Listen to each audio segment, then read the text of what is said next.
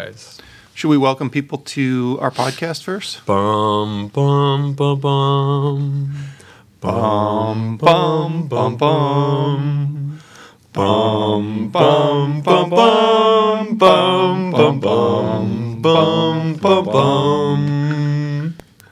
Oh wait, that is the wedding song, right? Yeah. Okay, I got really worried it was the graduation theme for a second. I got worried it was some kind of funeral march.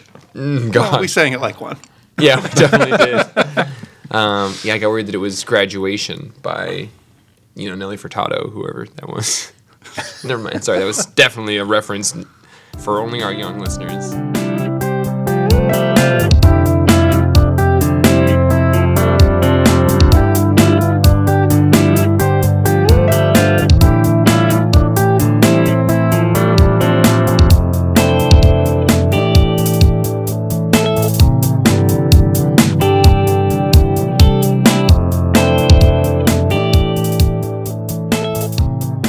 Welcome to a perfectly acceptable wedding edition of the Perfectly Acceptable podcast by the Comics Place in Bellingham, Washington. Wedding size. Weddings. Each week we read comics, then we talk about them. We're going to spoil some. We're going to spoil the shit out of some. We're going to spoil the shit out of this week's books. We're a little bit late to the game on some of them. Some of them have been spoiled already. And to be fair, we're recording this on Tuesday before our midnight release. Mm-hmm. So the fact that they've been that spoiled that early is probably a source of conversation that we should have on this POCO. When we get to the wedding in just a minute here. Oh, yeah. We're going to talk about that wedding coming right up. But first, we should tell them what else we're going to talk about, Jeff. Well, this week we're going to talk about, not necessarily in this order, because you never know if Batman number 50, the wedding special, is the first book or the next book, but it might also be the order of Cosmic Ghost Rider, Death of the Inhumans, both of those number ones, Man of Steel, both by Donny Cates too, Man of Steel number 6, Captain America number 1, not by Donny Cates, Unnatural number 1, Batman number 50, and Catwoman number 1. Maybe in reverse order, though. You never know. That's the thing about us. It's jazz music. Just like all good weddings. There will be some surprises in this episode. And at the end, everybody's going to leave happy. Just like all good weddings. Yep. I'm Django, and I'm wearing the weirdest suit right now. You guys should see it. He's not wearing a You suit. don't tell them what I'm wearing and not wearing, Jeffrey. I'm Jeff, and I'm not sure how histamines and antihistamines as words are used, but I got those allergy eyes. They are crackly and filled with itchy things, and I think touching them makes it worse. It does. Touching does. I'll let me touch them. That'll make it better. What did you just say, He asked pervert? to touch your eyes. Yeah, I'm going to touch your eyes. Like a pervert. I'm Roman. I like to touch Jeff's eyes. Oh, God. Hey, guys. There we go. That's how we do it. Are we gonna do this, or are we just gonna jump right in? Okay. So pretty soon we're gonna talk about Batman number 50, but Maybe first, next. But first of all, I got to get my rocks off by talking about Cosmic Ghost Rider. Oh, okay. your Cosmic Rocks, Donny Cates and Dylan Burnett. sibilance. What do you guys think about this? So, you guys were recording this on Tuesday. We just chowed down a bunch of comic books after getting all the comic books. I read all these comics in an hour. Sorted them. An hour and 10 minutes. Now we have them here for this conversation. The order is totally messed up, but I'm going out of town, everybody. Oh, So we had to get this thing out early. it's gonna be weird. And tomorrow's a holiday. Yeah. Well, maybe we shouldn't tell people about our timeline since they're not gonna hear it for a week almost. Fuck them. Fuck them. Or Fuck 'em. maybe they'll hear it tomorrow because it'll just get posted early. Gosh, this book really was pretty bonkers and buck wild. I didn't know what the tone was going to be because this character was definitely a source of comedy in the Thanos series. Yep. But he also has a pretty dark past, and I wasn't sure if they were going to do a more serious book in his own book. Spoilers, they didn't.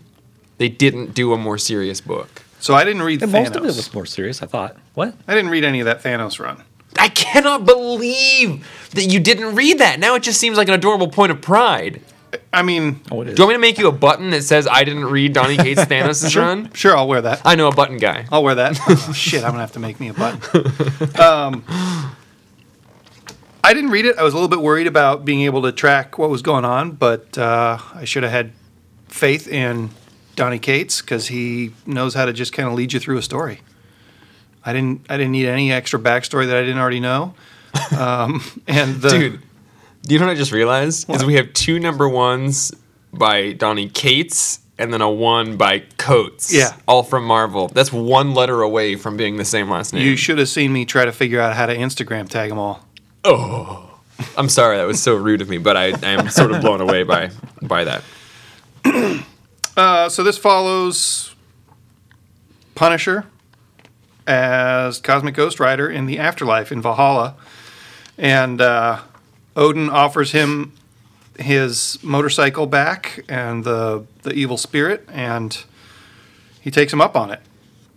And then he goes back in time to kill baby Thanos, which is awesome. So I can't remember what issue led into this. Was it the final issue of Thor? Was it that Gates of Valhalla sort of epilogue issue that did show like Odin showing up and saying like, "Hey, come with me to the Punisher"? Or was that the end of the Thanos run? I thought that was Thanos. Was that? I It can't had to be remember. Thanos. Oh, it was the Thanos annual. That's what it was. He was narrating yeah. it, and then Yeah. at the end, he shows up. Yeah. Proposes to him, and then I like that.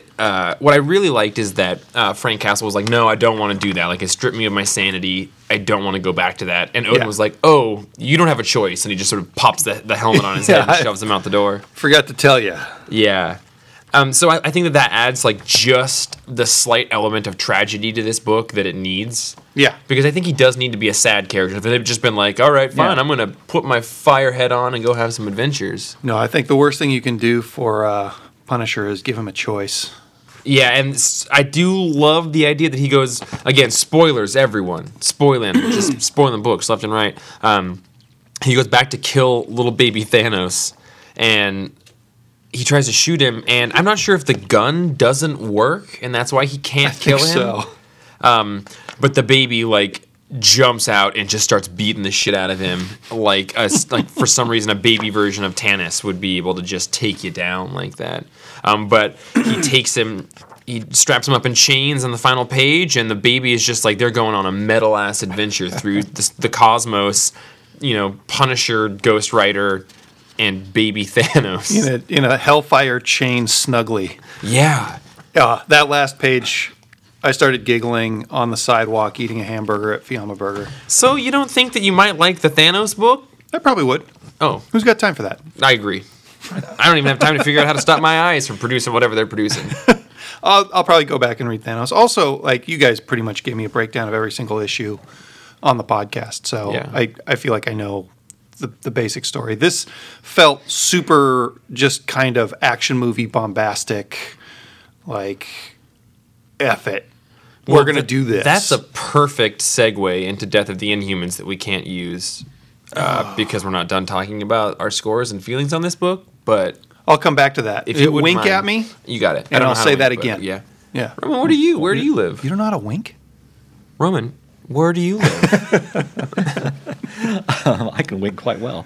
Oh, with a lot of eyes. Infinity Yes. Gauntlet Throne. I really like this. This is a lot of fun. This art is so much fun. Little like, is he not quite an infant, is he? How old do you think he is here? Baby, but I do want to Baby know Thanos? what you feel about this art versus the Thanos art. Oh, well, it's not as good as that art, but it's going for a different vibe, a different tone here. What is There's more. That one was darker, a darker art, a darker motif. Just the themes of the art reflected that, how dark and serious it was, except for Ghost Rider himself. This one looks a little bit like Headlopper to me, like a sketchy It's a Headlopper. little more like that. Like I love every time that Frank in this becomes Ghost Rider, the art is always drawn so that he doesn't just change his Ghost Rider. It looks like his head explodes every time, and all of a sudden he's a it skull, and sucks. there's fire shooting up and out. It's like, kind of like this, it gives this impression that his face is like quickly suddenly ripped upwards and off, and then he's the Hellfire Skull. The moment that I realized that this was just going to be a silly theme park ride was when he put his helmet on, and I realized that he has to wear that helmet or his skull won't be on fire because there's no oxygen in space. Oh wow! I didn't realize that was why he does it. I made all of that up. No, that totally I hadn't makes thought of that sense. either, Yeah, that is awesome. Because some of the variant covers he has it on, some he doesn't. But I love this art, like the little Thanos when Ghost Rider tries to penance stare on him, and there's this repeated panels of looking into Thanos' eyes, and then he realizes it's not going to work. And the kid speaks, and the look on his face is just totally like a Calvin and Hobbes look on his face. It's a cartoon look, and he's so shocked. Yeah. And then the puncher punches him. So is this a miniseries? Does anyone know? I don't know. Assume? I feel like it's going to be 5 or 6 Five, issues. probably, yeah. I would read it as an ongoing. I really liked the tone of this book, and I just really liked all of it. I'm a pretty big Donny Cates fan, a Cates head. The opening 3 pages where it's just like it's a recap, but it's just soldier with a picture of him in Vietnam, dead family with a picture of his dead family, war on terror. I think that guns. worked really, really well. Yeah, That was really good. And we read all that, but I could imagine somebody looking at this going, wow, I want to read this story. Yeah. Yeah. And what the hell? Who's this hitting him with a hammer? yeah. I love that. Like, yeah, Odin was basically like, "Well, I feel guilty because the hammer that my son was supposed to keep is what killed you." So, I give this one an 8. 8.5. No, I give this one an 8.5. This Nice. is really good. I want to call myself a Cates head from now on. Oh. No. My mind's eye is actually, in fact, the Cates Gate. Ooh. Journey with me into my mind's eye through the Cates Gate. Gladly. Thank you. Yes. Yes. I'm gonna call myself a child of Donnie. Oh, wow. A little more cultish. I really liked Somehow it. though. more cultish than Yeah. your mind's eye. I'm gonna give this, gosh, either a 7.5 or an 8.5. Oh, whoa. I don't know. What about the piece in the middle there? I'm gonna give it an 8. Yeah. Solid 8. It's just fun. This is a comic book made out of comic books. I want to tattoo a burrito on your chest, and I want it to say in big bold letters, "The Ocho." the Ocho. Yeah. Just because you've been saying the Ocho this whole podcast, and for some reason it's always made me think of a burrito. Roman. I'll give it I'm going to go simple, and I'm just going to be a Donnie disciple. Oh, we've got some great phrasage in here. He should listen to this so he can hear these phrases, see how devoted we are. Well, what he's gonna get some devotion in this next issue. Is it Batman I'm winking number at, 50? I'm winking at you, Django. I forgot everything I said for that transition. That dope ass segue. It's such a bombastic action adventure. Yeah. I think that was the segue. And Batman 50. Oh, wait, no, this is Inhumans number 1. Oh, sorry, no, we'll do Batman 50 next, promised. Death of the Inhumans, number 1 by Donny Cates and Ariel Olivetti. Dude, Donny Cates? Donny Cates. Hey, just step wrote that with other me book. just beyond the Cates Gate into mine mind's eye. You have a mime in your eye? Mind's eye. Okay, Django. I don't think you liked this book very much. I really like the I Judge Dredd on didn't the not cover. like this book. That surprises me. You know why? Why? It's kind of the same reason I like Cosmic Ghost Rider. It's a comic book made out of comic And books. that's what I fucking mean about this guy. Yeah. Just in my mind's eye, just beyond the Cates Gate, it is just a sort of celebratory aura, a celebratory light spectacle of the bombastic nature of storytelling that the Catesmeister employs. It's so big and dumb always. I really like this. Django, I'm glad to hear that you at least didn't hate it. No, I didn't hate it. He's got a real easy style that just pulls you through, even though this particular book had way more words than I really wanted to read. And I feel like that's maybe something that happens with Black Bolt comics, and I don't know. I don't know You gotta if get a that's lot of true, 'cause I didn't narration read because the other there's no Black Bolt. dialogue. Yeah. But I like the way that they translated him, and I liked the art a lot. Like halfway through, I flipped back to see who was drawing it, and I was surprised that it's Ariel Olivetti because Ariel usually has a very computer painterly style. I couldn't picture their art. So this one really, the reason I thought you wouldn't be super into it is because it deals a lot with the Kree and therefore like the Inhuman and therefore Kree mythos and like the prophecy that one of the things that they tinkered with is going to come back, and there's several houses, families that are bound, the wives. The plot is not for me. The story is though. But what I love about him is that this concept like join or die, so somebody's killing all of these Kree and sending this message to Black Bolt or the remaining Kree and Inhumans, join or die. It's written all over the corpses. And at one point, there's this awesome moment where the four of the five wives of Black Bolt decide to give in to that plea, join or die, to the Kree. And gosh, the person who shows up and murders them says something to the effect of...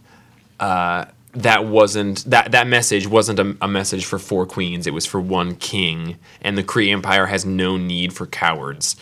Yeah, and that was a very Donny Cates thing to me. That sort of like boiled down what I love so much about him, which is he does these like sort of contrived but really cool reframes all the time. And that was like each Thanos issue ended in that way to me, or this thing had that, or like there are a few things that I really enjoyed. The Medusa's hair stroking Black Bolt's cheek. I thought that was really cool. That seems to me to like show that the dude knows and has read Inhumans comics in the past. Yeah, and I like the fact that they're, I don't know when it happened because I didn't read the previous Inhuman series, but they're back together in love because, she was like fooling around with Johnny Storm while Black Bolt was off in that prison with Crusher Creel and all that.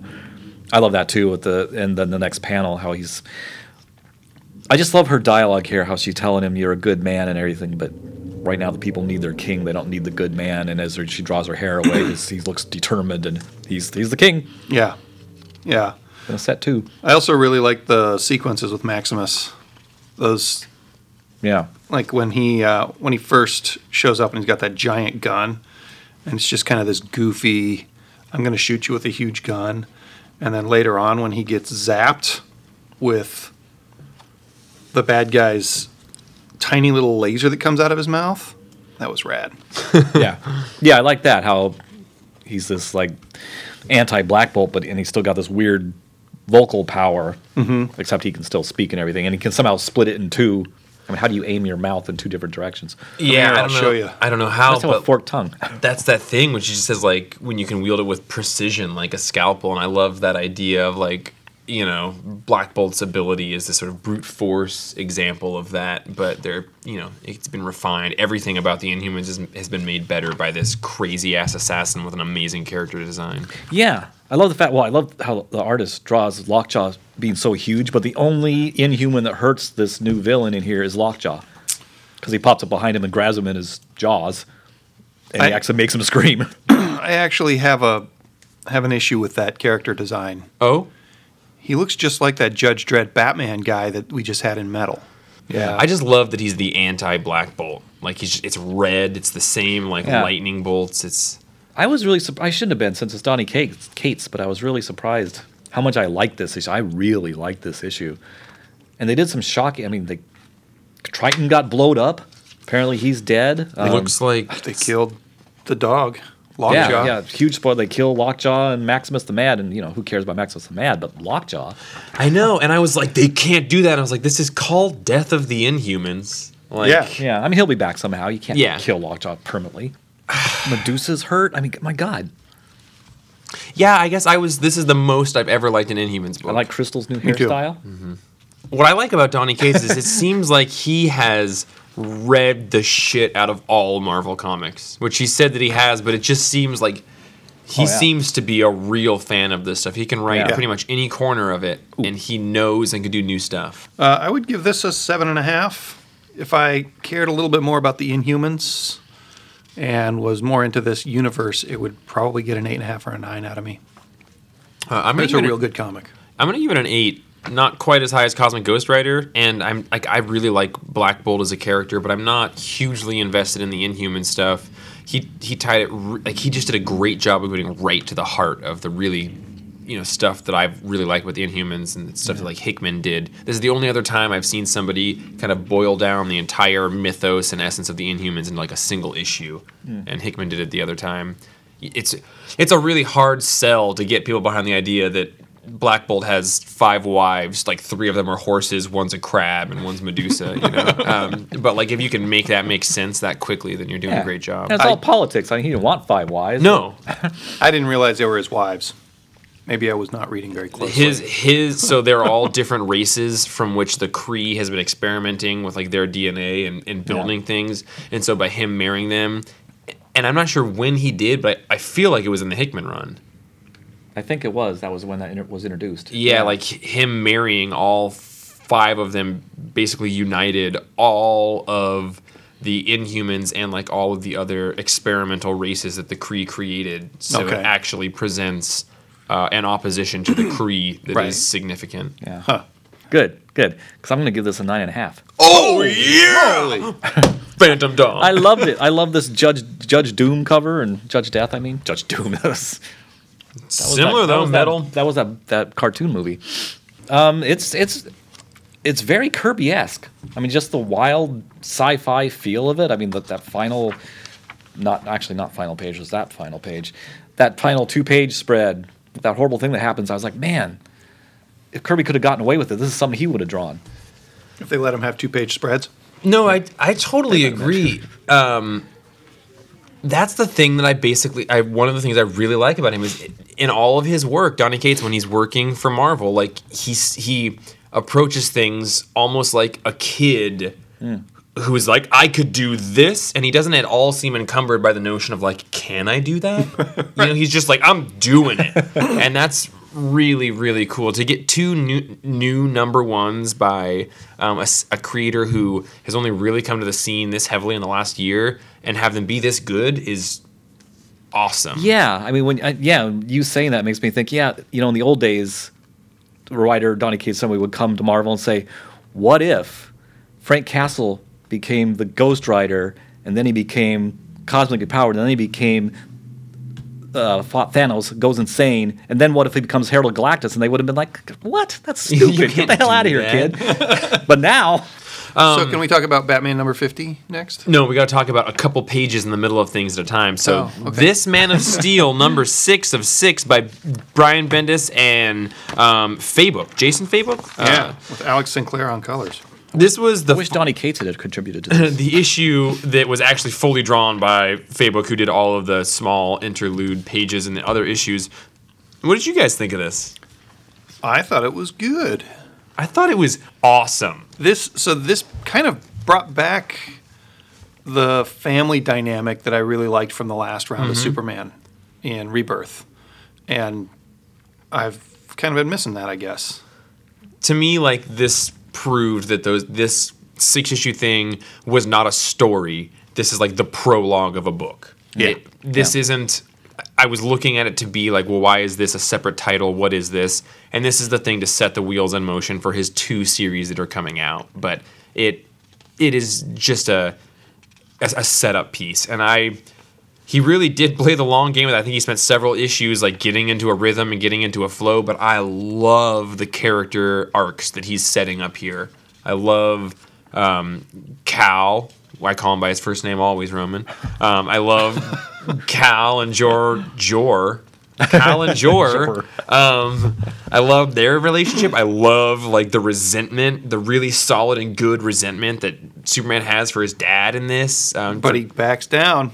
Yeah, he does for being a good dad. But I love he shoots that fucking glare at him. Yeah. I love Lois leaving in that character arc. I love this idea of dejected Clark like sitting alone in his house. Like it was like it felt like being broken up with but not being broken up with. Yeah. It hit me hard. I like the recurring joke of people having secrets in their drawers. Yeah. So, like, Superboy says, "Hey, if Damian comes by, just tell him not to look in my 3rd drawer. Actually, I got to go get something out of my bedroom." He burns it. and you can hear a burning sound effect in the back. Wait, is there a burning sound effect? Yeah. And then later, Lois... Oh, I didn't catch that. Lois tells Clark to make sure that Perry doesn't look in her bottom drawer of her desk. And again, like I don't really care about the Rogol Zar stuff, but this basically wraps that up. There, Superman keeps fighting with him while he's flashing back to Lois and John leaving, and then Kara, Supergirl, shows up and snaps Rogol Zar into the Phantom Zone. Yeah. Fuck you, Phantom Zone. Yeah. Yeah, and that was great too. Especially because Superman mentions that, a little bit of ego there. He's like, why didn't I do that? I liked that so much too. Like I love Superman admitting. Yeah. He acknowledges it and then he puts it aside because it's not important, but he's still like, dang. And he's like, and I So know human. I didn't do that because I don't want to use the Phantom Zone all the time. What I loved, when I got to the page where they say for Kandor and you realize you're at this memorial for all the people in Kandor, I had sort of complained in my head that they didn't mourn the loss of those people when it happened in like issue 2. And this showed that they just didn't have time, so when they finally had time to, and I stopped and I stared at Superman and Supergirl, and I wrote down in my journal, like, damn, those costumes are beautiful. Like, it takes, you don't always realize it for me, but those costumes are so cool, and they're so iconic, and this issue it made me super excited to read a Superman book. This is the first book I read this week. I mean, we read the wedding issue a couple days ago, but this is the one I was just the most excited to like see the end of, and like that is weird to me because I wouldn't have said 6 hours ago like, yeah, Man of Steel is my favorite thing coming out. And I'm not saying it now, but It was good. it's easy to get into. It's quick. It's gratifying. It's beautiful. I really like Jason Fabok's art. And he hasn't really done a whole lot since. I really like the art in all 6 issues of these because every issue there's been moments like that just with the two of them, their costumes, and thinking, oh, it's so much fun. My favorite art was the issue before this, and then this one Adam art-wise. Hughes. Yeah, I wish, and this goes against what Jeff said earlier, I wish that these had just been part of the regular series. This is not a 6-issue series.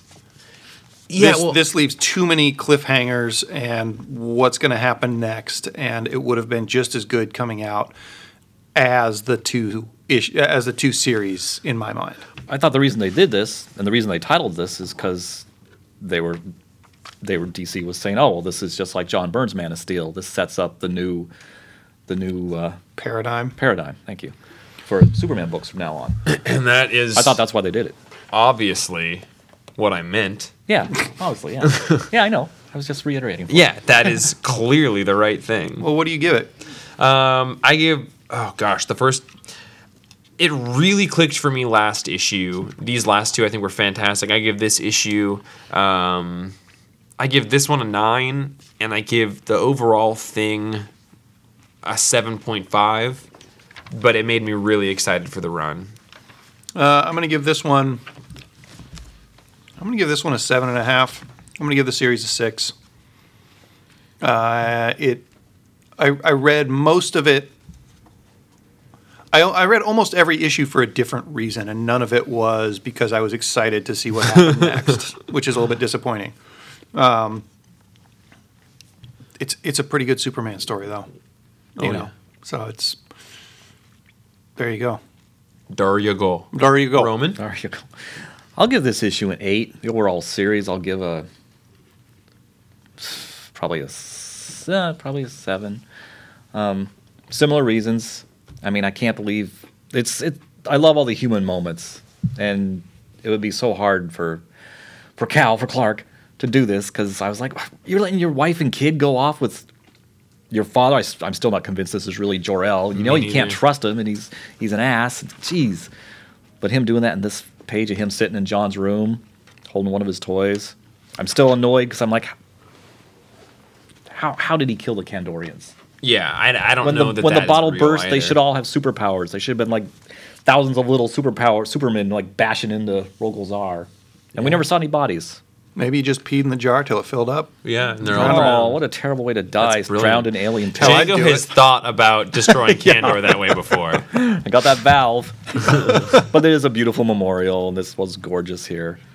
I gotta say that the saddest part in this for me was when Superman's like, the communicator broke in the Fortress of Solitude, and I can't get a hold of Lois and John and my dad, and That was so real. Yeah. They like I don't know where they are. They think I can get a hold of them. They're going to think I don't care about Yeah, them. they just think I'm not calling, and Supergirl says, well, if I see them, and he's like, I don't know where they're somewhere in the galaxy. Who knows where? You could fly around for years and never see them. Who knows what weird prison my fake dad has put them in. Yeah. Another number. Batman 50? Oh, no, We could do by Batman Donny 50 Cates? right now, unless you guys had something you wanted to talk about. I wanted to talk about Captain America. Oh. By number Donny one. Cates, right? Yeah, Captain Close. America Cool. by Ta-Nehisi Coates. By Danny Coates. Ta-Nehisi Cates? With Lionel Francis Yu Coates on art. I read a lot of Marvel comics this week, guys. Me too. And this one was good too.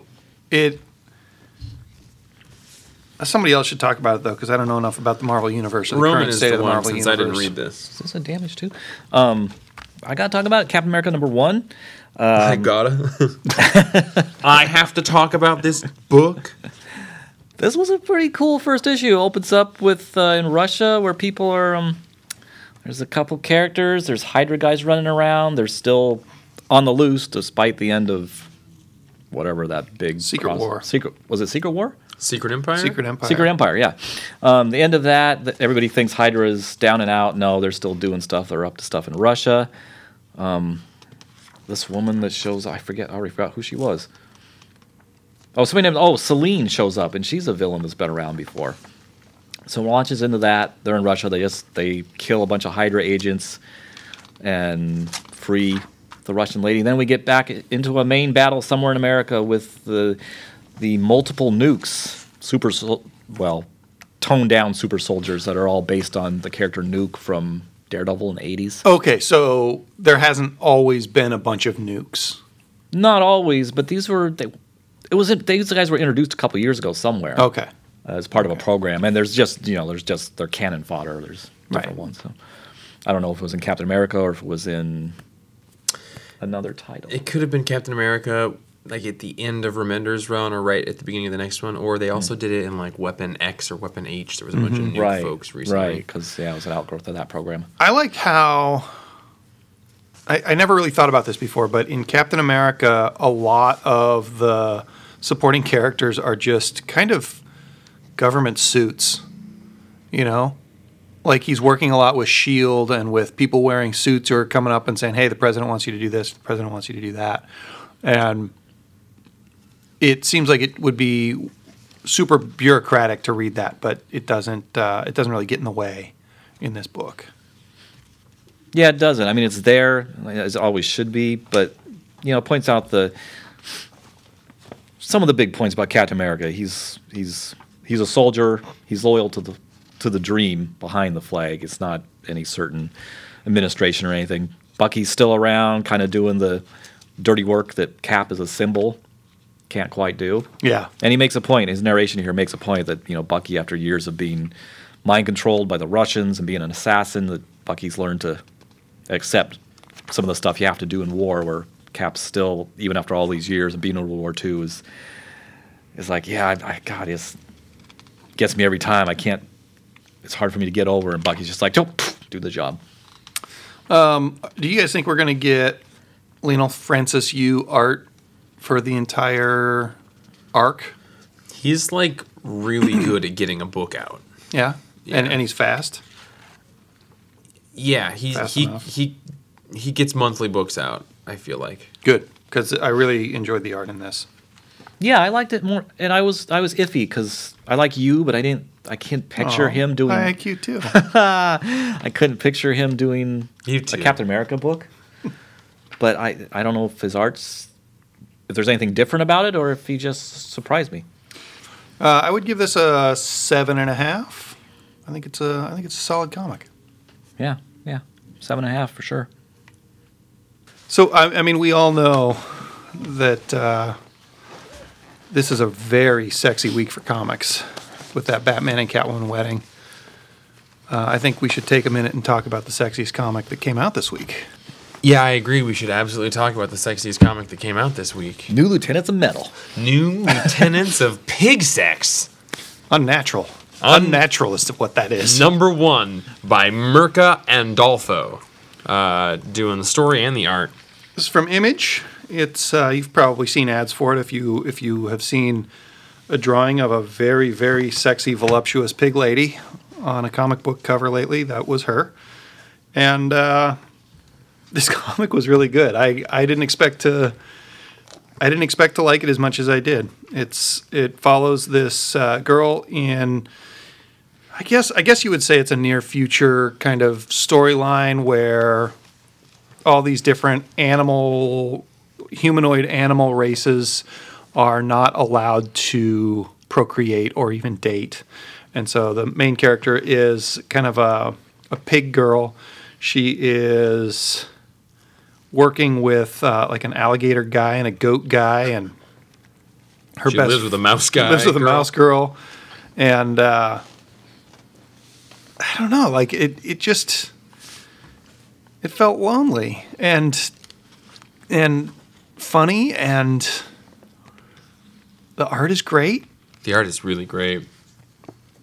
Yeah, it's just like a world where everyone is forced to be sexually repressed. You can't be with people of the same gender, and you can't be with people of a different race.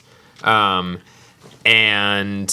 beyond that, when you turn 25, you are expected by the government to be in a relationship that they deem acceptable.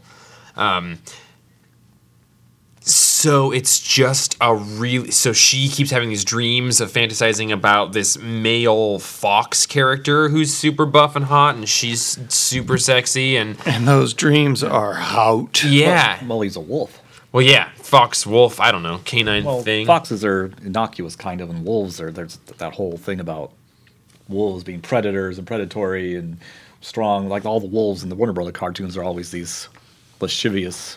I cannot stress how casually and just sort of buckshotting a wall I use the word wolves for most of the words that I'm talking about. But yeah, a dog-like thing. I want to hear more Well, I think- about well, I think it's Roman's very sexual obsession with wolves. Well, no, I think it's very important that he's a wolf because wolves are, commanding. yeah, everything I just said. Predatory. They're Yeah. lascivious. They're Not piggy.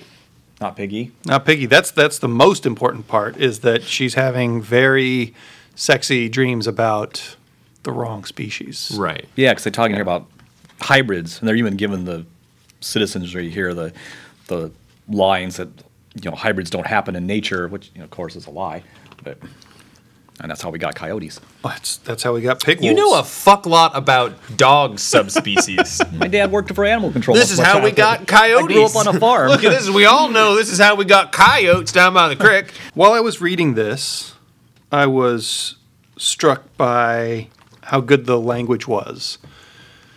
I think somebody else translated this because it was originally an Italian comic in like Yeah. 2016, and we saw her at the Image Expo this year, and she doesn't have a very firm grasp on speaking English.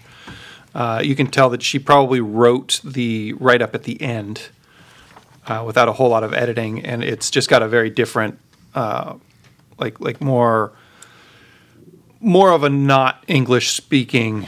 God, I don't know. I'm falling apart here. So what I Jeff. think is like really cool about this book is I think everyone can identify in some way with having an aspect of themselves that is like maybe unnatural by strict societal terms. And this addresses that in a way that isn't super specific, like it's vague and therefore can appeal in a lot of different ways. Like it's not using, white humans to talk about homosexuality, or it's not talking about, a bunch of humans talking about race. The fact that we're talking about interspecies, intergender romances allows the whole thing to be a little bit less specifically what it's talking about. And to me, it felt a little bit more of a conversation about just feeling slightly off from the mainstream. And I think that she did it in a way that wasn't like beating you over the head with like diversity and equality, which is super, super important. But this was, to me, a really interesting way of like making a queer book in the sort of usage of the term queer as it is now, which is just sort of anything not strictly heterosexual, not heteronormative. And everything about this is non-heteronormative, so therefore it doesn't shine a light on a specific aspect of that. And I think that that was what was so awesome to me about this. Is I think that it can speak to everybody because it's both specific and really vague at the same time. Yeah. And beautiful. So, yeah, it's really impressive to me. Yeah, and the fact that our main character, and I can't remember her name, but our main character, she has this dilemma where not only is she doesn't want to go along with what society's rules are here, but she doesn't really necessarily want to pick anybody. Right. Be with anybody, and she just wants it. If anything happens with anybody, she wants it to be her choice. And even her best friend, who apparently is gay, he wants her to, at least legally on paper, get together with his boyfriend and maybe even have a child, so that they'll all fly underneath the radar, and in private, they can have their actual relationship. But he wants to do, and she doesn't want to do that either, because that's still not about her choice. Right. But she's conflicted because she knows that would really help them out. It would, I'd be helping my friends, keep things safe for them. But it's still not my choice. And I think what also is like really well done about this issue, and sort of both of those, speaking to both of those things, is that the relationship dynamic they're setting up is that she is fantasizing about a male wolf. It's a wolf, everybody. A male wolf. And I think that a lot of the books coming out right now talking about that type of minority status would have addressed it by talking about a same-sex inclination. Yeah. And this way, they have that conversation while also having a totally different conversation. Mm-hmm. And, like, that is way more interesting to me. Because then it doesn't force me to say, like, oh, am I that? Is this, how much do I identify with that? Like, it's saying, like, there are so many ways that this othering can occur. Yeah. And we immediately think about it in today's society by, like, same-sex things. But this just shows it's a way more multidimensional thing than that. And that is not easily done, I think. I think that this is a book that everybody, as I read this, I was like, oh, I think this would be a good book for everyone to read. I think this would make people better if everyone read this. Not children. Yeah. I like You the guys, term othering. That's a good term. you guys talking about this book made it sound like a book that I wouldn't want to read, but I still really liked it, and I give it an 8. Like, I don't know. You're right. All of those things are important. They're not things that I seek out specifically to read, and that's not why I read this book, but I really enjoyed those parts of it. Yeah. Really, really well done. Beautiful, compelling story. I'm in. Yeah, when talking about things like this, I can get kind of stressed out and anxious because I have a tendency to, like, over-empathize or over-identify with people, and the fact that this brought up such a personal or specific issue in showing how so many things can have that aspect of it. I don't know, that really blew me away. I haven't seen something so eloquently done in a long time. So while it was a little bit stressful at times, I give it an 8.5. I think the art is gorgeous. I think the story is good. It's good for people. It's going to be 12 issues long. That's awesome. I like that it's not 6, but I like that it's not ongoing. I want this to be a really great 12-issue deluxe paperback to, like, sell to people. Yeah, I was surprised by this too, because it wasn't quite what I was expecting, and I didn't expect things to go there, and where they're gonna go too. I mean, that's why I wasn't just harping on the wolf, because to be technically correct, but I think there's some symbolic danger in him being a wolf, and that maybe will end up not being a danger, or maybe there will be something dangerous just about that. Oh, Justin Werewolf Boys. So, we need our werewolf boy. I'll give it a 9. Good book, and I'll give the Mirka. series a 10. I like that distinction. Boys. Yeah, boys. Boys. B-O-I-S-E. Boys. Boys. Boys. Boys? Boys. Boys. I think we should put our suits on Oh. and go to the wedding, unless should finally get there's clothes on? anything else that we need to talk about before we go to the wedding. I don't have anything that I need to talk about. I think that because of the Tuesday nature of this, buckshots maybe could be a thing that we could skip. But I think before we go to the wedding, we should stop by the little taco shack known as the New Lieutenants of Metal. I haven't ever eaten there, but I've heard y'all really like their biscuits and gravy. It's written by Joe Casey and illustrated by Ulysses Farinas. Farinas? Number 1. Another new number 1 for this week. This comic is stupid. In all the best ways. I loved it. Django was over here in the beanbag earlier, and I was doing something, and he was just chuckling and said, "You got to read this." And he read me part of it. I forget which part you read me. I read you the part where the heavy metal superheroes have reformed in order to go up against that threat being rampaging runaway monster trucks, and it's like giant transformer monster trucks held together by slime. It says they're sentient, they're gargantuan, they're pissed off. And then the monster truck says, "This city is completely the wrong size for us, so let's tear it down and build a new one." That's I read that in Roman's voice.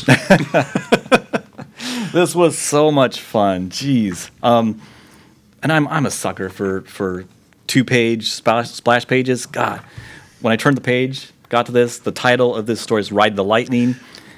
I got to that page Metallica and I album. thought that was great. The Ride the Lightning pun is great. I love like cutaways. There's the overhead shot of it. Yeah, I didn't there's have all time to these- finish this, but I really enjoyed the 6 pages I Oh, read. it's so much fun. There's all these great metal references. I mean, just their ship. Google Judas Priest's album, "Screaming for Vengeance." Which Or don't. That's fine, which too. I also dropped that name here, but this is the ship from the cover of Screaming for Vengeance. Oh, okay. The big metal eagle. I really like the 3-page spread showing their name. It's new lieutenants, and then you got to turn the page to get of metal. And I love the lieutenants. Each one of them. Well, like the lead dude, the mighty Krieg. I mean, it's Rob Halford from Judas Priest. Sure. And his speech is all references to Judas Priest albums and songs. Yeah, the main guy is a werewolf, actually, Justin. Steppenwolf? Yeah, Steppenwolf. Steppenwolf. And there's references in his dialogue to that band. And then when the blue guy's arm gets bit off and it goes down inside of the bad guy monster truck robot, he tells it with his mind, "Activate Microborg operative," and his chewed off arm becomes a little tiny robot, and it pushes a button and opens up a door in its crotch, and it has sticks of dynamite and 2 little balls hanging down. I read that part in my voice. There's all these heavy metal references, deep purples in here. We gotta get ready for a fucking wedding, you guys. Yeah, that's a few hours away. We're fine. New Lieutenants of Metal #1, I give it a 7.5. If I was in a bad mood, I would really not like reading this. I was And in a yet pretty Roman good mood. still and I enjoyed it. Loved it. Loved it. Their lead guy, Man of Warrior, who they're trying Yep. to rescue based on the band Man of War. The Exo Man Warrior. Yeah, they're trying to rescue him. He's being held captive by a bunch of boy band villains that talk in all boy bandese. Oh man, I'll give this a 9. I was gonna say I feel like I'm getting about a Roman 9. Yeah. Oh yeah, for sure. Might be a 9.5. How do you do decimals in If I Roman have to go numerals? back and like look up all the references I didn't get, what? How do you do decimals in Roman numerals? Something loud and bombastic, like. That's decibels. Oh yeah, okay. Turn it to 11, I man. don't think you can. No, I think that no decimals and no number 0 were big problems in Roman numerals. Oh my God! Can we go to this wedding? Listen, I've been dragging my heels about getting there because I got a bad feeling about it. They wouldn't. They wouldn't bait and switch. Marvel just did that. DC doesn't want to look like Spoiler warning. copycats. Spoiler warning, cried. Batman 50 and Catwoman #1. Batman 50 by Tom King and Mikhail Janin. Catwoman #1 by Joelle Jones and Laura Allred. I think we should just talk about these together as a whole thing. Sure. Oh, all right. Right? Like just the wedding. Sure, yeah. Though Catwoman, well, That was fucking great. That was, I mean, there's a whole different thing, and I don't mean to totally stifle Catwoman's independence by not talking about that book as a separate thing, but it definitely feels like the second part of the wedding issue to me. Yeah. yeah. Yeah. So, spoiler alert: Batman and Catwoman don't get married. What about my cake? We're still gonna eat your cake. No, we're still going to have its consolation cake. Yeah. And for the same reason of Colossus and Kitty, the bride says, nope, sorry. Yeah, that was the crazy thing about that Colossus and Kitty wedding is that Bane showed up and convinced Kitty to just not get married. She's like, Bane, you're right. So I really liked. So I guess the story here is on the first page. Batman says, "Hey, why don't we just do it tonight?" And she says, okay. And then from then on, it's a split story between Batman and Catwoman both kind of assembling their outfits and people to come to the wedding. And that's intercut with beautiful splash pages by well-known Batman artists who, and each of those pages has a letter that Batman's writing Catwoman and that Catwoman's writing Batman. And the whole thing is just really well done Tom King Batman comic. Like, what did you think he was going to do? A shitty comic for this? Gosh, there's so many different ways that I want to talk about this comic. I want to talk about the story that happened, but I also want to talk about how the issue was done. And Roman just had a chill, which he believes means somebody danced on his grave. Somebody stepped on my grave. Dancing on his grave is different. Sorry, That gives him an I erection. promised him that after he dies, I would go and dance on his grave all the time so Yep. that his chills would have been something that were actually warranted. Do you want me to piss on his grave so that you're dancing in mud? We're gonna have to designate spot because I'm gonna be in an urn. I'm gonna get cremated. Oh God! Foiled. I don't think foil needs to be involved. So what happens in this issue? The big thing that happens is as they're assembling their team, like Django was saying, and Bruce, in this incredibly touching scene, mentions that he wants Alfred to be his only witness there instead of like Clark or Dick. It was so It was cute. so cute. But what has happened is that Catwoman has broken into prison and extracted her friend from year one. That Django, every time she comes up, Django mentions she's from year one. Holly. And what Holly has done is basically, through the conversation she's having with Catwoman, convinces Catwoman to decide that she's not going to marry Batman because marrying him could make him happy, and his greatest superpower is he is an engine that turns tragedy into determination and heroism. Wait, Holly convinced her of that? Holly Yeah. convinces her in like 2 panels that she's got to not Where was marry that? Batman. And that's why I read this on a computer screen, so I missed that. then when, at the end of the issue, we have Holly show back up in the prison that she's been in, and Bane is there, and we learn that everything in this entire Tom King run, even down to the button with Thomas Wayne in the back, every aspect of this, the war of jokes and riddles, Gotham Girl, all of it is orchestrated by Bane as revenge to get Batman back. To break his damn heart. The bat is broken. And that is awesome. Yeah. So a couple of things that I really liked about this issue. They firmly put Porky's in the DC universe, right? So that you can't argue with that anymore.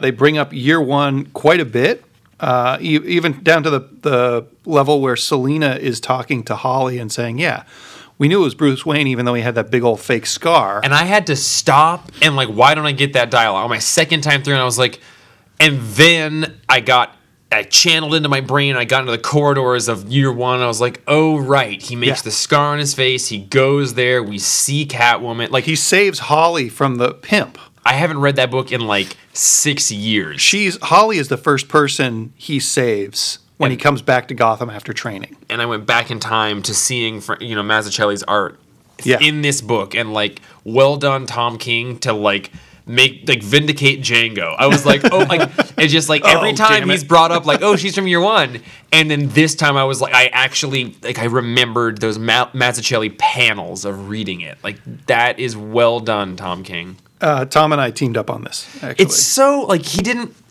insult you with, he just sort of like down to the scar. We remembered the scar, and that was the thing that triggered my brain. Like that's good writing. That's good writing.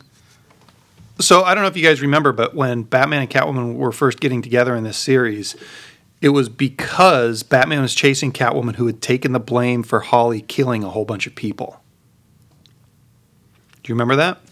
I don't remember that being the reason that they called, but now that you're saying it, it sounds right. So there's a lot more going on. Like Catwoman took the blame for this girl that she used to live with, and so they have a really tight bond. So for Bane to have gotten under Holly's skin enough to have Holly use her superpower of knowing Catwoman so well, just because they're buddies, to change her mind in a few words, I think that's a really interesting, like, psychological thing. And that made me think Tom King is a CIA agent, an ex-CIA agent who used kind of psychological warfare on people, presumably, right? So that's what Sheriff of Baghdad is all about. Yeah. And I just really like the idea that he's translated that to a story about Bane being that manipulative. Who's Batman in the background of that last page? Thomas Wayne. Is it? And it's talking about the button. Why is he still here? Yeah. I agree. I don't know. And is he, or is this just a symbolic gathering? Tom King wrote that first issue of the button. I mean, Yeah. I think that it was just meant to indicate every issue of every aspect of this. Yeah, the got Booster Skeets. Gold, the one that was Skeets there? recreated from that issue several issues ago. Holy moly. Like all Oh, of yeah. it, to me that panel, the final panel, was the perfect way, and I didn't get it to my second time through, but it was the perfect way of saying every single issue in this run has been about this moment. Yeah. And yeah, it's a bummer that they didn't get married. We all wanted that. But he said in an interview yesterday or today, like his whole run, like this is the halfway point of a 100-issue series that is about Batman and Catwoman's love. So I am so excited for like 12 issues from now when they awkwardly see each other because they end up in the same place, and you have that moment where you're like, oh, you're seeing your ex-girlfriend, you both still know that you care about each other, but you're also standoff. Like, I can't wait for the back half of all of this, and I can't wait for the triumphant return where it's not mentioned for 12 or 14 issues, but then they get together and it's amazing, and they get back together near the end of his run, and they maybe in fact do get married, and they don't advertise it like this. Like, the whole thing, it's a bummer that it's not what it seems, but I don't care about that. This is clearly what the story was supposed to be.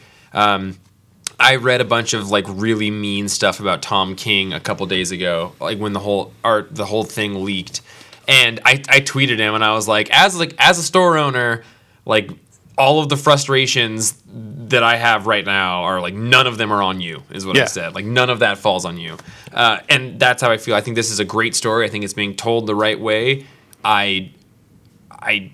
If we could not have marketing involved, that would be great. I think 15 years ago, this story would have come out and it would have blown everyone's mind, and this issue would actually be worth money because the people weren't cashing in on it like fans would be. And just to be able to give you a story that gives people such a visceral reaction when it doesn't go the way they thought it was going to go shows me that you're writing really, really well. Like, we are so invested in these characters that we actually wanted Batman and Catwoman to get married, and when they don't, there's almost a riot across comic land. And we everyone kind of knew it wasn't going to happen, but still hoped it was. Like, that means you're doing a really nice job of writing, Tom King. I have almost no complaints about this book, except that if you read it digitally, you're not getting the whole thing. Yeah, you're missing out digitally with PDF stamps and do not share crazy logos all over it. Like, logos are not just the juxtaposition of the panels. And I think you could probably say this for almost his whole series. If you're reading this and not getting the 2-page spreads as they were intended by the creators, you're missing out on a lot of the beauty of this series. Although I think, I mean, digital comics, those people are good at putting those out, so they frame them for double-page spreads when they're double-page spreads. But these aren't double-page spreads. Yeah, that's true. That Batman Catwoman one is. And you'd be looking at it almost like exactly half size as a double-page spread. I give it a 9.5. I think it's like a darn near perfect comic. I would say that it is very complexly told. Like he was saying, it's 2 different letters. It's things that are happening, and it's art splash page pinups. So I read it the first time just through. The second time I sort of reread it through. I really want to reread it again by just reading the letters in it, because I think it was really hard for me to personally keep the flow of those letters. It was hard for me to feel at any given point like they were actually a letter all the way through because they were so stilted. I got a little bit tired of how much we were talking about the eyes. I think that metaphor got a little bit buried in the weeds just by how long it was going on and how it was kept being cut up by different things in it. What's your favorite? But it's amazing. That's just it's damn near a perfect comic. It's the best one I've read in a long time. It's so good. These are the things that I don't feel bad about complaining about because everything else was so good. What's Yep. my favorite art What's pinup in your, there? your favorite pinup? Roman, what's yours? Oh man, what's mine? Now I have to go through and look at them all again. My favorite was Tony Daniels. That one's very good. That's and it's the Greg Capullo one's pretty good too, but the Tony Daniels, I think, and I don't really consider myself a Tony Daniels fan, but every once in a while one of his drawings is colored in a way that just nails it for me. Yeah, no, Tony Daniels, when colored by the right person, is Yeah. unbelievably good. I love the headlight. I love the look on both of their faces. Yeah. I mean, just their mouths are He's perfect. one of my Their favorite smiles. Batman artists. Yeah, Lee Weeks is great too. I love the fact there's little hearts in the dust clouds from her motorcycle. I really liked. It's not my favorite, but just in the context of the issue, I loved the Frank Miller one because it was so different from everything else. Oh, and right. it's just gross and captures that still so well. But my favorite ones, I don't think I could pick one, but the Lee Weeks one is really important to me. That's actually the wallpaper on my phone right now, and I really like the Raphael Albuquerque one. Yeah. Batman Upside Down, and she's the only one kissing between the two of them, but she's also holding all these jewels. Yeah. And then, of course, the Mitch Gerrits one of them humping on the rooftops. For me, it's the Lee Weeks one, the Bermejo, Is which nice. actually surprised me because I kind of don't like his Batman outfit. Patchy battle armor looking. But I love the lighting in this, the angle. I love that it's the Michelle Pfeiffer Catwoman. And also, of course, I love the Garcia Lopez Trish Mulville one just because I think that's the Catwoman outfit she was wearing the first time I ever read Catwoman as a kid. So I'm very nostalgic for the No green- wonder you like Catwoman so much. It's a yeah. hot outfit. Yeah, the boots, the I would. thigh-high cut. I'd give this one also a 9.5. I think it's a. Did you give it a 9? I gave it a 9.5. I thought you gave it Yeah. a 9 right before that, though. Did I? I don't think remember. so. I don't know. Hey, we'll fix this in I'll post. give it a 9, 9.5. You know, somewhere Damn in near there. maybe you just said damn near perfect comic. It's a is all. good goddamn book. Roman, what's your number? Well, I think I gave pretty high scores to New Lieutenants of Metal and Unnatural. I'm going to give this my 10 for the week. Boosh. My Bat 10. So hot on the heels of Catwoman jumping off of a building, I thought maybe to her death to avoid the wedding. Turns out she That's didn't what die. a bummer it is to marry Bruce Wayne. Yeah. Turns out she didn't die. She ran away to, I think, another country and got mixed up in some shenanigans. And that.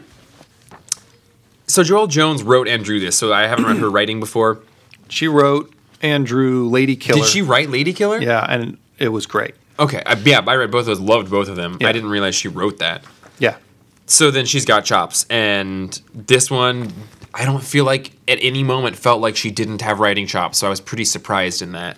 And the Yeah. art is, of course, gorgeous, because her art is so beautiful.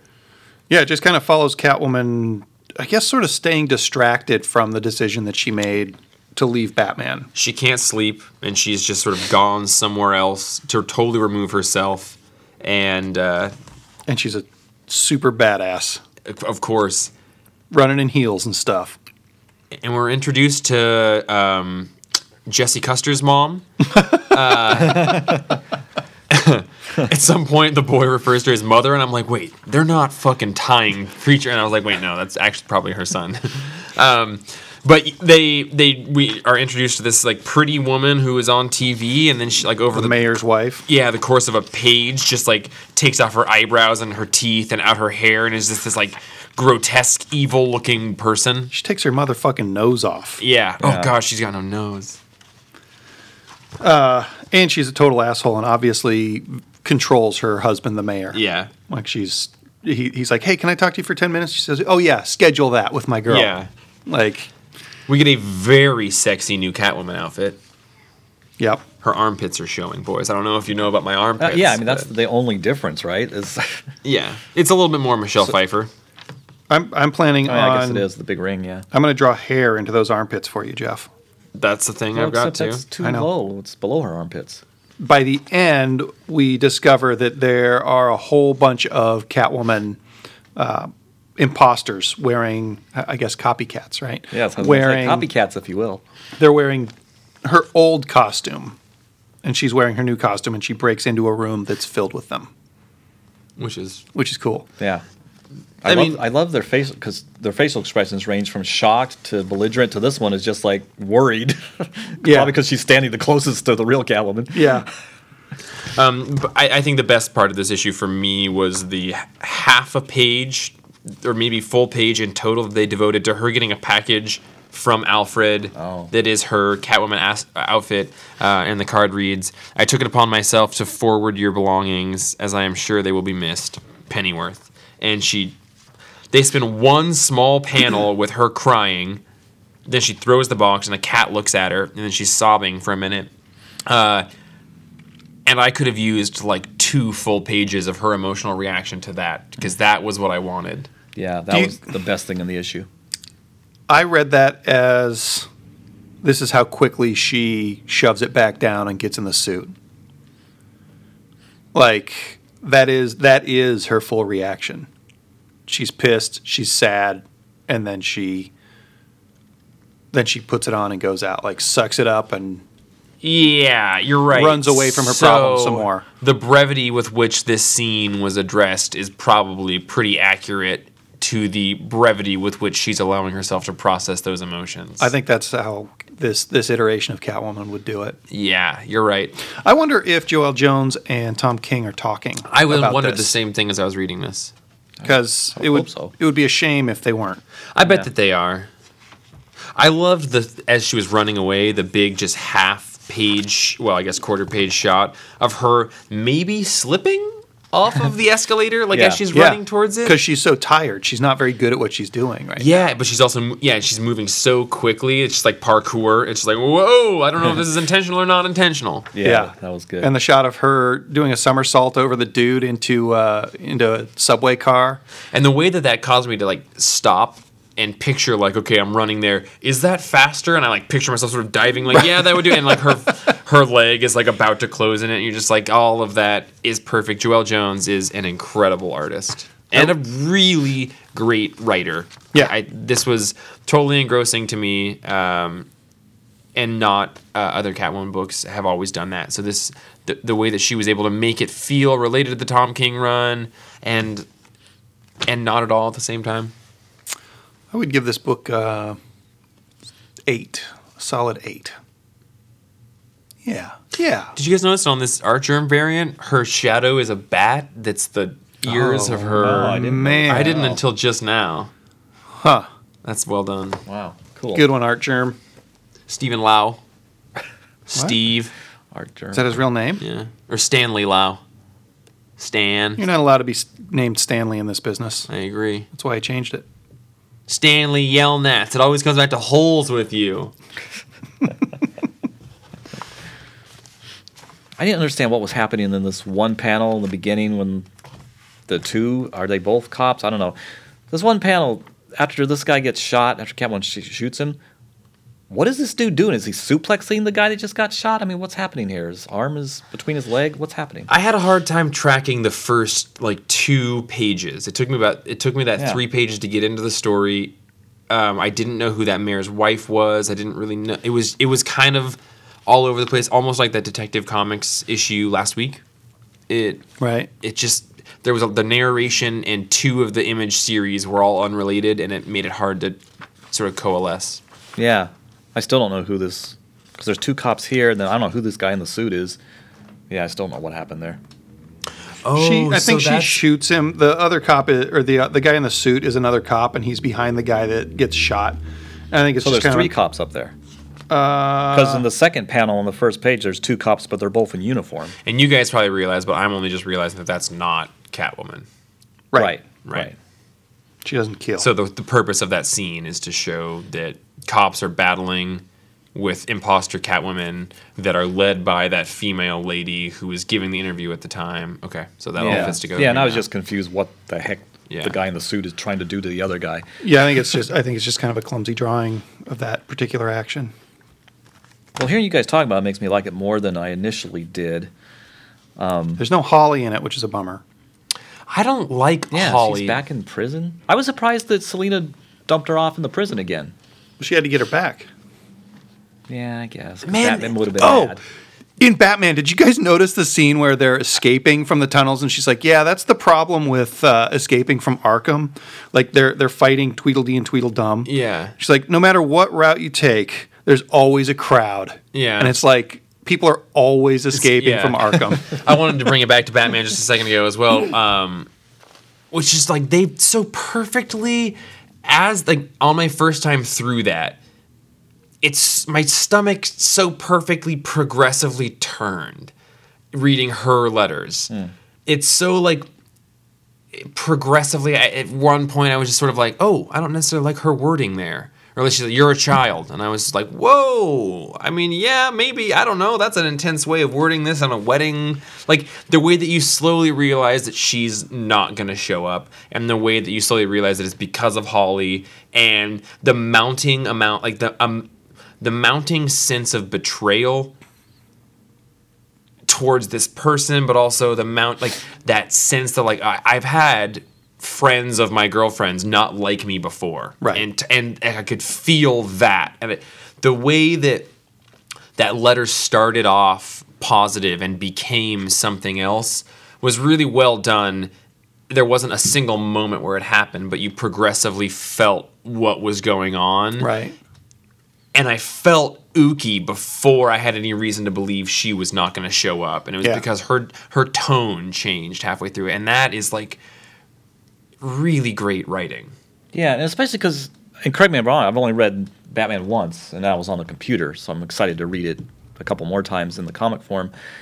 But Batman's letter, too, I mean, aren't there hints in his letter that he realizes that Catwoman may not show up? I mean, he doesn't seem surprised. I guess that surprised that to she doesn't me, show up. that's where the problem with the eye metaphor happened, is that I think that as a writer, and I don't know him, so this is me doing a disservice, but to me it felt a little bit like a writer who really understood this metaphor he was trying to use, but it was a metaphor that he really got it, and I think that it felt like he felt like it was accurately this multidimensional metaphor that allowed you to see all this stuff, but at some point it just became like, wait, what are you saying about blue eyes? Why like, we had 3 pages of eyes. And it's not that it was bad to do that, but I had a hard time tracking it at that point. I read it twice, and I sort of been like, okay, what are you saying about the blue? What are you saying about the streaks? What is it about a child's blue eyes and an adult's blue eyes that are different?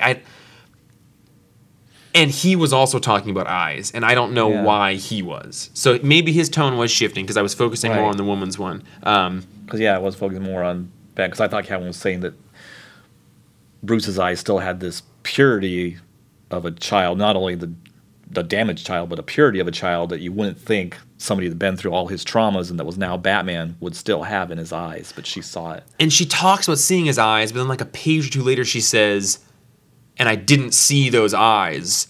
And it's like, are you talking about when you first met? But you're saying when you first met you did see those eyes. Why are you saying right now again that you didn't see those eyes? Well, because when they first met, he wasn't wearing a Batman costume. Is that it? I think so. Don't they have different versions of how they They do, yeah. Because they both remember the first meeting differently. But she or different remembers first it meetings. in year one. Is that what it is? She is remembering the year one moment? I don't know if she does, because she's talking about being on a boat, and he's talking about her stealing pearls. Yeah. It's all... Yeah, he believes the boat thing, and she believes the street thing. Which being Well, she believes the street thing when she's talking, but when they're kind of jousting with each other, it's the boat and the pearls. Yeah. Right? I don't know. I don't know. I don't remember. Yeah, it's just interesting. I think that's my only complaint, is that that metaphor weighed down. But I think that when I read this issue 1 or 2 more times, I think that we're recording this on Tuesday. We got these books today. I think that this will gestate and become a more clear idea by the end. Well, now we got to read the other 49 issues in the annual. Well, what do you give Catwoman, Romy? I'll give it a 7. I wasn't blown away by it, but I like the things you guys have been saying, and I see that. I actually didn't like it as much as I liked Jones's. You said it earlier. Lady Killer. Lady Killer. I liked Lady Killer better than this. Like the art itself. Even the art, Yeah. the art, and even the story. I mean, this I kind of felt like I was kind of muddled visually. I was having a hard time tracking it. It doesn't seem. I think that like the writing and the drawing. Well, I guess she apparently did that in Lady Killer as well. But Yeah. but yeah, I feel like the Lady Killer art she put a little bit more time into. I think Well, it was her first big thing, yeah, right? Yeah. Yeah. Yeah, I would say I like Lady Killer more than this first issue, but also I'll wait to say that for sure until I've read the rest of this series because I really like what's been set up in this Yeah, Catwoman book. and I really did too. I give it a solid 8. Yeah, But this Batman thing, Batman. Batman number 50? the Kubert Albuquerque page, Batman says at the end of that, but you, swinging through Gotham in all your costumes, I could always see your eyes, and that is juxtaposed with her saying, but you, those blues, all those years on those rooftops, I never saw your eyes. I don't get what she's saying. She saw him, and she's saying she didn't see him. No, he's saying Right, but he she's saw saying, them. but you, those blues. Her eyes are green. Oh, so- yeah, his eyes are she blue. didn't see him until she got his cowl off, I guess. Okay, but she talks so much about seeing those blues. I just couldn't. Is she saying that she didn't ever see them until the cowl was off? Probably until she actually fell for him. Yeah, because she couldn't have, because he always has those white things over his eyes, his eye holes, and she's always had her eyes showing, I think, most of the time. Yeah, I think all of her costumes she's got. Yeah. Even that weird Templeton. I gotta reread this again. Here's what I think. Yeah. I think that she's writing a positive letter to him until Holly says that thing. And so her last page, the one by Joelle Jones, with the horse, Because she said she didn't have an ending. she didn't have an ending, and then Holly makes her realize that she's going to destroy Batman if she Marries him. Then we get her wrapping up the letter that she had written with a goodbye. And that's a good way of looking at it too. That's how I got it, and I like that she's sad about it. I like that she's sad about it too, because that's I guess the most important thing to me is this whole relationship and getting ready for the wedding did like mean something to me as well. Yeah. Yeah. And when she talks about heroes making sacrifices and that kind of stuff, I mean, and this just occurred to me too. Catwoman makes a heroic sacrifice here. She sacrifices her love so that the world can have Batman. And have Batman, and he can still be out there being Batman and saving people, helping people. And she makes that sacrifice that's traditionally, in I guess you could say Western culture, that the male hero always makes. Yeah, or at least it's the hero's sacrifice. Yeah. Yeah. Which, To save the world, heroes make sacrifices. Yeah. That's the lesson of every story. I wish that I could give my life, but I can't. I have to give more. My And sacrifice then that is my ties love. it in so It's perfectly you. to that moment when she's driving in the car and she turns to Holly and she's like, "Holly, am I a hero?" Mm-hmm. And it's Yeah. Oh, yeah. then it's a heroes make sacrifice. She's making this sacrifice, so she is. Dude, Yeah, and there's part of it so much connection here that like I think that I could read this 4 more times and continue to get Oh, yeah. more out of it, which is yeah, incredible. I think I can. Yeah. And the fact that, and Batman probably is going to suss that out, but nobody else is going to see that there was, it sucks, but there was nobility in that, what Catwoman did. Oh, yeah. But none of the other, the Justice League is going to see it that way. No. God, imagine it's so like tragic. Dick running into her now. Or Superman. Yeah. Yeah. Remember that Wonder time Woman. we went to the fair, all 4 of us? Yeah. You kind of betrayed me too. You're a dick. yeah. Yeah, and Wonder Woman, and God, I just noticed this on this Templeton's page. She's got her hand on the cheek Bat of Shadow. Batman's Bat Shadow. So we can just go on and on, but we really like this stuff. The Catwoman, the Batman issue, so good. Yeah. Yeah. Was there anything else that you guys want to read that you didn't get to read this week? I'm excited to read Captain America. There's actually like a lot. I really want to read the Justice League number 3. Yep. I'm yep. just really pumped to be reading that book. I have actually a handful. Actually, I want to read Astonishing X-Men, which Yeah. I haven't said that since Whedon wrote it. Yeah. This was a really good week of comics. I'm about to leave the state tomorrow to go to Michigan. I'm so pumped. I have a bag full of comics left to read that I'm really, really excited about. This is, like, this week, yeah, is one of the high points I've had working here in a long time in terms of the actual comics coming out. There's so much that I want to read, and it just makes me realize how totally pumped I am to be reading comics. And there's more good stuff coming out now than there has ever been. And we're lucky to be able to read comics right now. Yeah. So I'm Jeff, and the eye stuff has cleared up. Oh, wow. Wow. From talking about it? Tom King. Yeah, Tom. No, actually, before we go, I do want to say thanks so much for listening to us. This is episode 89. 89. We're gonna do a midnight release after this. But if you're watching or listening to this, not watching it, you could be watching it. I really appreciate it. I think we all really appreciate it. Oh, yes. And we come up here and do this because we like doing it. But it means a lot to us that you waste an hour of your life, hour and a half of your life listening to us. So I'm really grateful for that because I love talking about comic books and I love reading them. So thank you all. I'm Django. I'm Jeff. I'm Rome Boren. Rome Boren. Rome Burger Figley. God, man, we had a real good podcast, and this sign off was a real piss tosser. Here, let's try it again. I'm Django. I'm a piss tosser. Oh gosh. See you next week.